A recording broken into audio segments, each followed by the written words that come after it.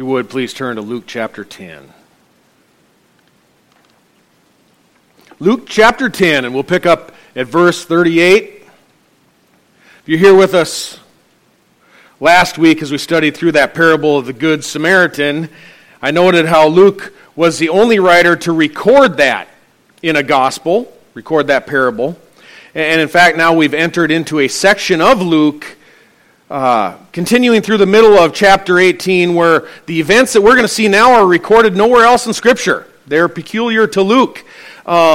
Even as Jesus models the Lord's Prayer next week, that we'll look at in chapter 8, or begin the next chapter, although a form of that prayer is contained in Matthew, that was probably a different occasion.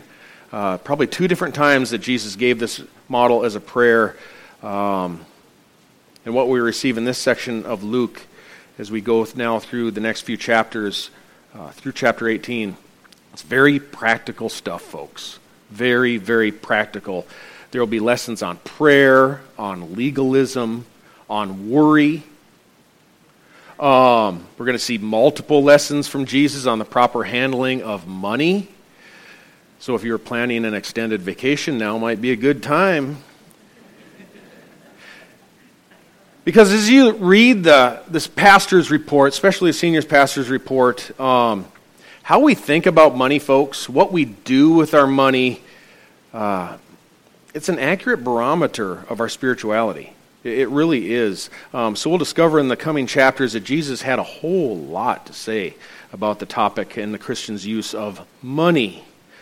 Once a person said that if you truly want to gauge someone's spirituality or maturity in Christ, take a look at their check register. And for you young folks, that would be kind of like a visa statement. Wouldn't that be something? Think about that for a moment. Maybe another day, not today. It's a completely different subject today. Although very practical, very practical. It's a story about two sisters. They are Martha and Mary. Both loved Jesus, both believed in him. But when he arrives for a visit, their priorities seem to be just diametrically opposed to one another.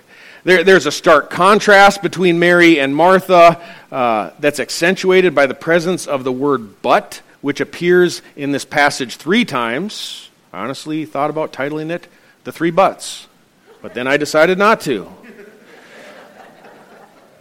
It's the contrast between the two sisters. It's not a very hard passage to interpret, but challenging to apply. And every application is going to be different to each person. Please follow along as I read beginning in verse 38. Now as they were traveling along, Jesus entered a village, and a woman named Martha welcomed him into her home. She had a sister called Mary, who was seated at the Lord's feet, listening to his word. But Martha was distracted with all her preparations, and she came up to him and said, "Lord, do you not care that my sister has left me to do all the serving alone? Then tell her to help me." But the Lord answered and said to her, "Martha, Martha, you are worried and bothered about so many things, but only one thing is necessary. For Mary has chosen the good part, which shall not be taken away from her." Well, if you're a Bible student, you probably already have correctly identified Mary and Martha as the sisters of Lazarus. Much later on, we're going to see that Jesus will raise Lazarus from the dead. They lived in a village just a little over 2 miles, or right around 2 miles outside of Jerusalem. The village was called Bethany. We're not told how they originally met Jesus or how he met them, but we do know from the Gospel of John chapter 11 that Jesus loved all three. That same chapter of John also reassures us that this family believed both that Jesus is the Christ and they believed in a future resurrection. So it's reasonably safe for us to conclude or presume this household is comprised of genuine believers, all right? Believers in Jesus Christ as Messiah. They had received their Messiah. In verse 38, Martha welcomes Jesus Since there's no specific mention of Peter, James, and John or other disciples, that may imply that Jesus arrived alone. We really don't know for certain. I'm sure surely Mary and Martha are there. It is likely that Lazarus is also present. Perhaps there were other friends or neighbors invited over to listen to Jesus teach as well. That could explain why Martha is in such a stir. The image painted for us is always Martha somewhere in the background, usually in the kitchen. I think we have that for you. This is the image portrayed. While Mary sits alone at Jesus' feet. That's not the image, but it might still be coming. In fact, on your screen here, you'll probably see, just give it a moment here. Do we have it, guys? They're looking. Maybe we don't have it. Mary and Martha are there together in the photo. You probably recognize it very well. Mary is alone at Jesus' feet. Martha is in the background somewhere in the kitchen, and she's overlooking her shoulder with Mary alone. We actually had the only surviving photo of that event, but somehow we lost it. That could be problematic, but we'll just keep moving on. There we go. That's the only surviving photo of Jesus, Mary, and Martha together. And that's what we always see, right? That's the image that we're given. But that scenario of Mary being alone with Jesus, it's probably unlikely. It's just as plausible, or perhaps even more probable, that her brother Lazarus was present and that Jesus was actually teaching a sizable group. It would make more sense then in verse 40 that Martha is in a complete unrest over the occasion, consumed with all of her preparations. Your translation may describe Martha as distracted with all of her preparations, and that's because translators want to amplify how the Greek language implies Martha's attention is taken away from Jesus. Her attention has been taken away from him. A more literal translation would be, Martha was dragging all around. She was distracted with everything. John MacArthur notes this in his study Bible, saying, the expression implies that Martha was in a tumult with all of her preparations. Martha was evidently fussing about the details that were unnecessarily elaborate, unquote. So Jesus' rebuke directed towards Martha, in verse 41, it encapsulates her state of mind here. Martha, Martha, you are worried and bothered about so many things. The term translated worried, it actually means to brood. It means to brood. She's an emotional wreck, folks. She's upset. Why? Is it simply because she's got to divide a loaf of bread and some cheese with Jesus and Mary and herself, the three there together, alone for lunch? I don't think so. More probable is that the home is full of a number of guests, captivated all by Jesus' teaching. And Mary, she decides to join the group, to sit and listen rather than to get sucked into Martha's world. Meanwhile, Martha attempts to become the impeccable host. She's probably roasting tomatoes in the oven and putting on some garlic and olive oil, and she's probably got 3 types of salsa and dips and all kinds of crackers and wonderful things she's trying to get ready, crushing nuts into a cheese ball. She's over the top, folks.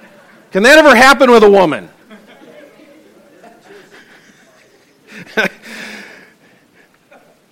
Now, I think what she's doing, she's wanting to do out of service for the Lord, all right? She wants to please the Lord Jesus. But it also could suggest she has kind of an obsessive character trait, and that rears its head periodically in Martha's life.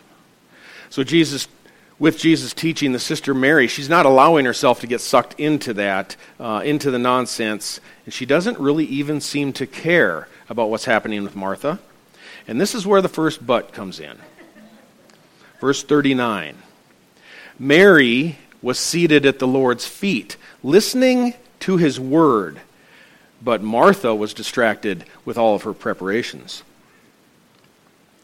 This is the first major contrast between Martha and Mary. Mary, she's chosen to sit and learn. She's listening to Christ teach, while Martha has chosen to fit her own mold, one which people probably commonly expected from Martha, the busybody. And I don't get any impression from this passage that we're supposed to believe that Mary was somehow lazy. I don't think that's the case at all. There was an open seat to sit and listen to Jesus teach, her Savior. And Mary had to decide whether or not she was going to fill the expectations of her culture, of her household, if that was going to dictate her individual relationship with Christ. Would Mary conform to the culturally reinforced expectations of a woman at that time? Would her relationship with Jesus take a hind seat to what the culture expected? And the cultural expectations in this day were pretty rigidly domestic for women. That's just being honest in Israel at that time.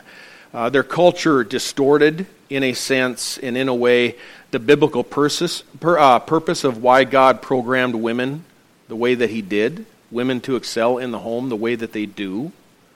Many in Israel enforced artificial boundaries around the women that are not found in Scripture, which commonly discourage or even exclude women from positions of learning. I think we all realize that women flourish in the home. They flourish in the home.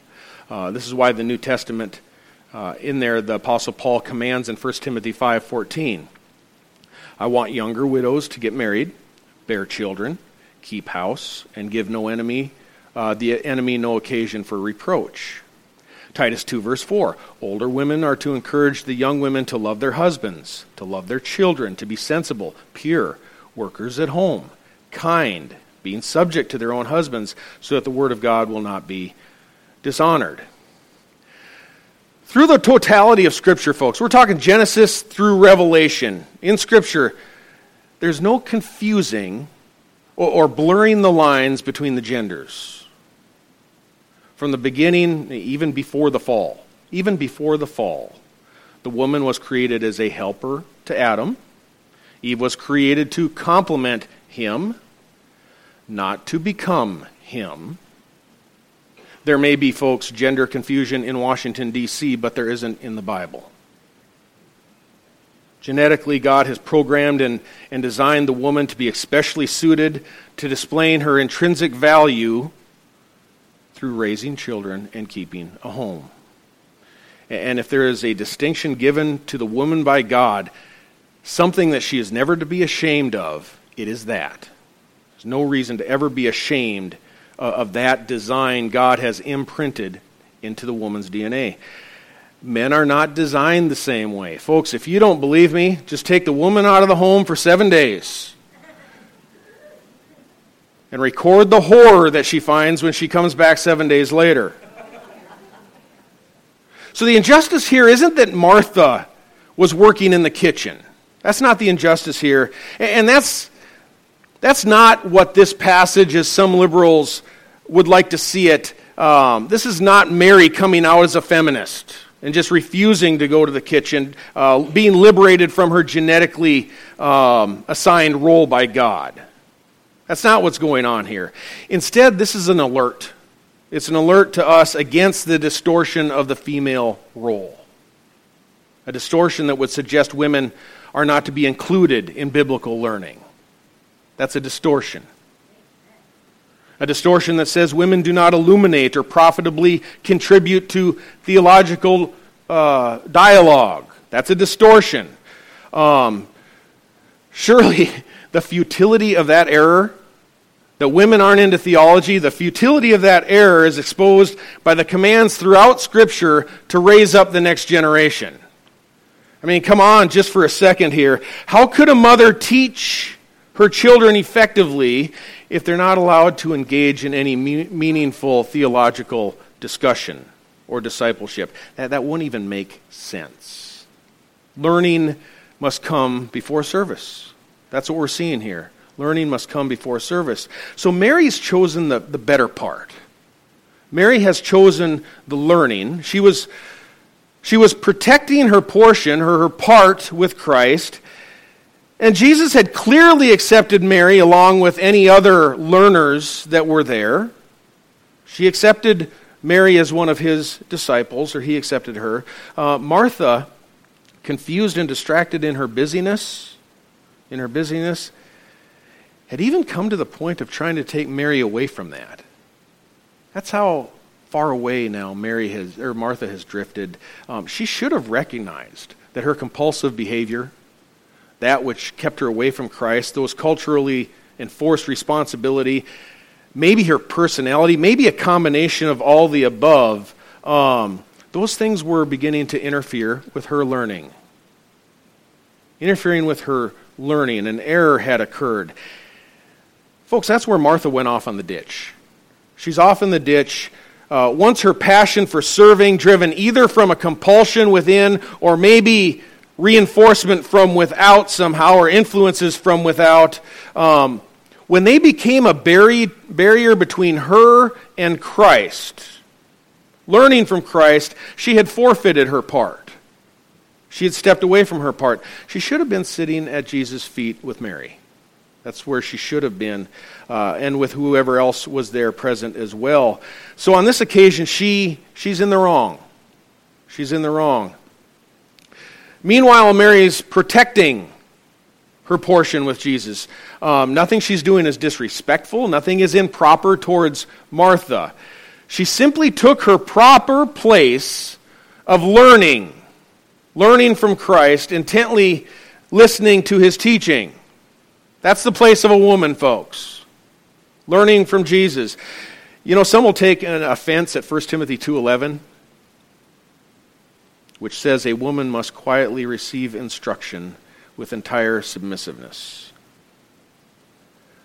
May I remind us that this is generally the attitude that is expected of any learner, from any of us who are sitting under the teaching of God's Word. Refer to Pastor Weiler here, who goes to classes, sometimes goes to classroom for a week in Atlanta with professors from Dallas Seminary and learning. There are men and women in there learning. I expect they anticipate you're going to sit there quietly in entire submissiveness, right? That isn't an undue burden. It's just not too much to expect for people to sit and listen to God's Word. I did fail at that one time, and that'll be for another sermon. But no, we learn, folks. We learn. That is exactly what Mary is doing. Exactly what Mary's doing. The final two buts come from Jesus. Martha here, she's just clearly frustrated that nobody seems to be paying attention to how hard she is working. And she petitions Jesus to finally set the record straight between her and her sister Mary, to which he gladly obliges, by the way.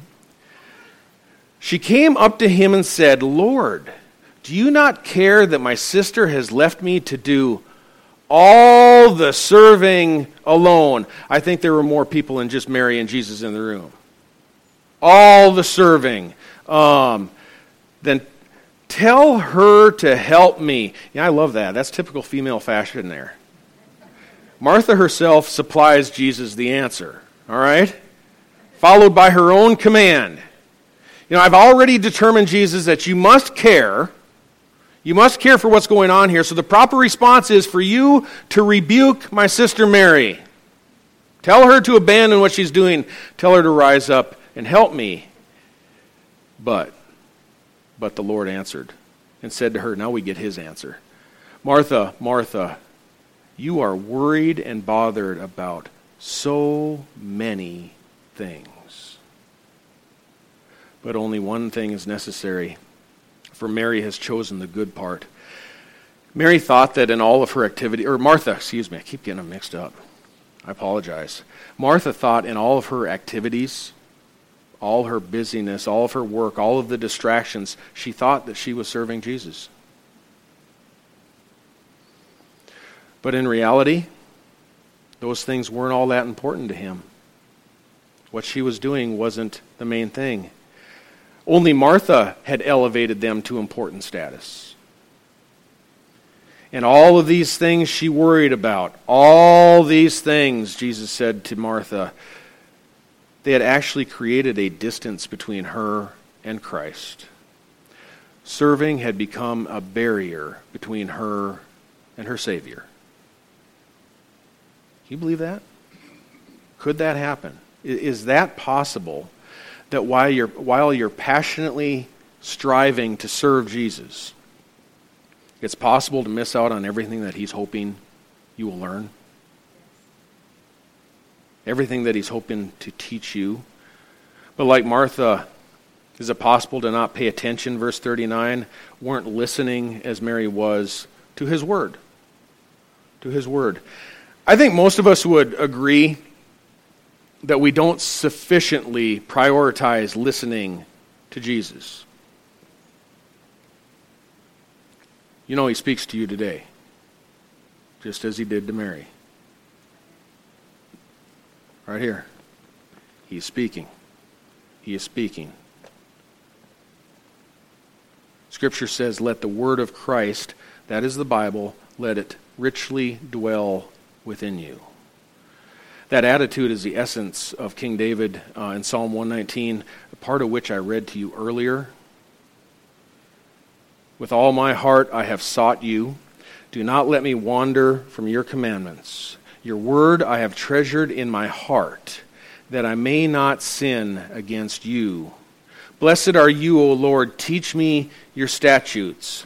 With my lips I have told of all the ordinances of your mouth. I have rejoiced in the way of your testimonies as much as in all riches.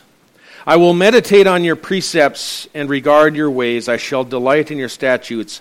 I shall not forget your word. This is, according to Jesus in verse 42, the one thing necessary. Listen to me. He isn't suggesting that serving isn't important. That's not what he's implying here. That would contradict Scripture. He is implying that genuinely serving Him, genuinely serving in a way that is pleasing to God, will flow from learning His Word. It will be a byproduct of the spiritual maturity that is gained through learning and listening to Christ. It flows out from learning. Service comes from learning and comes through learning.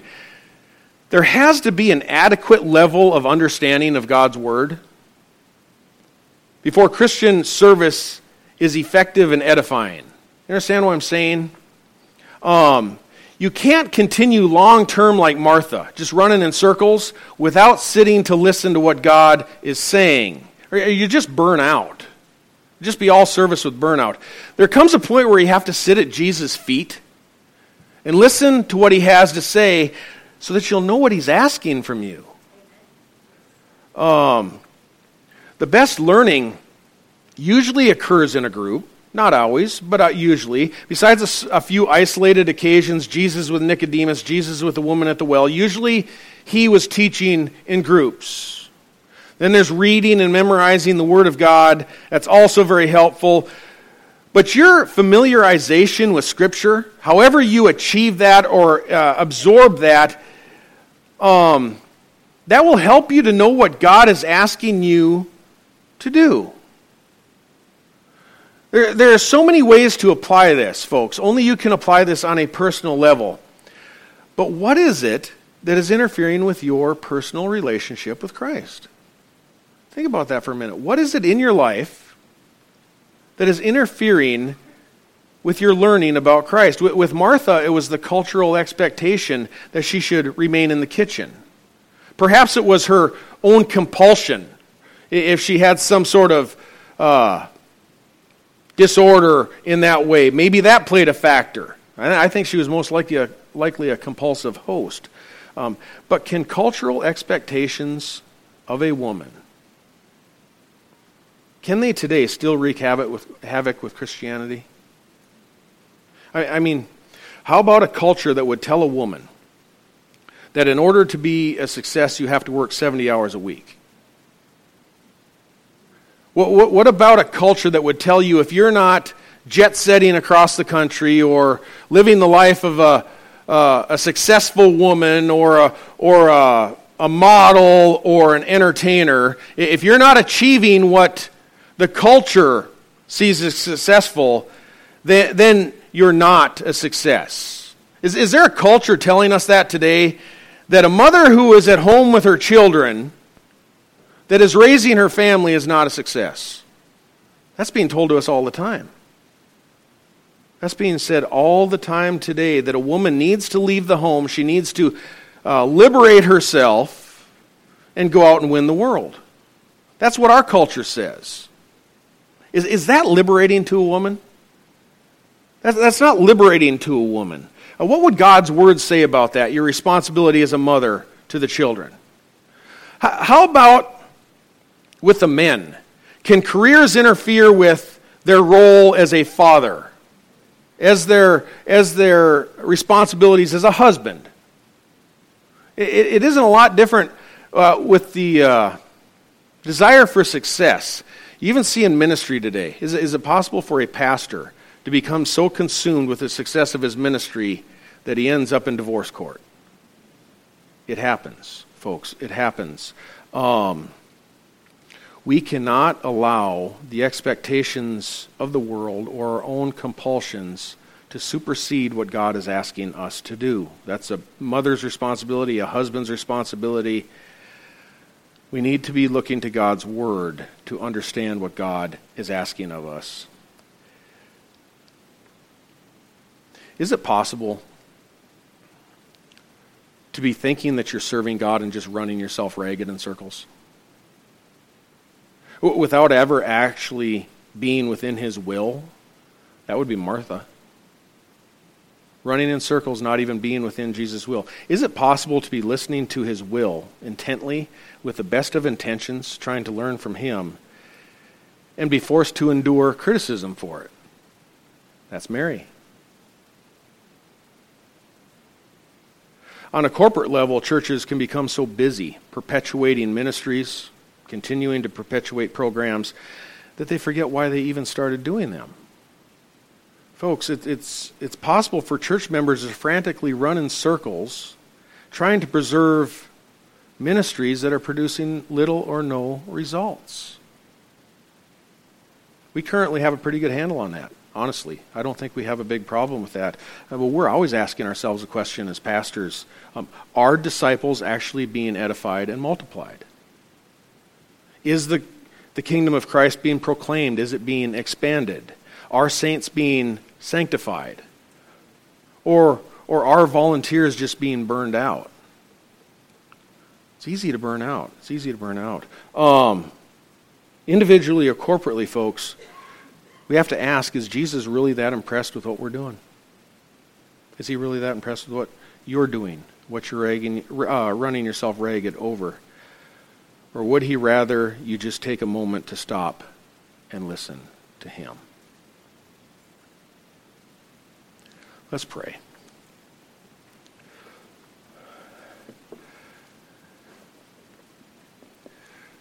Father, thinking of all that we do throughout our week, all the places we go, and Lord, many times thinking that we're serving You. Father, are we really obeying You and what Your word is asking us to do? Or are we trying to fulfill some expectations that someone else has impressed upon us?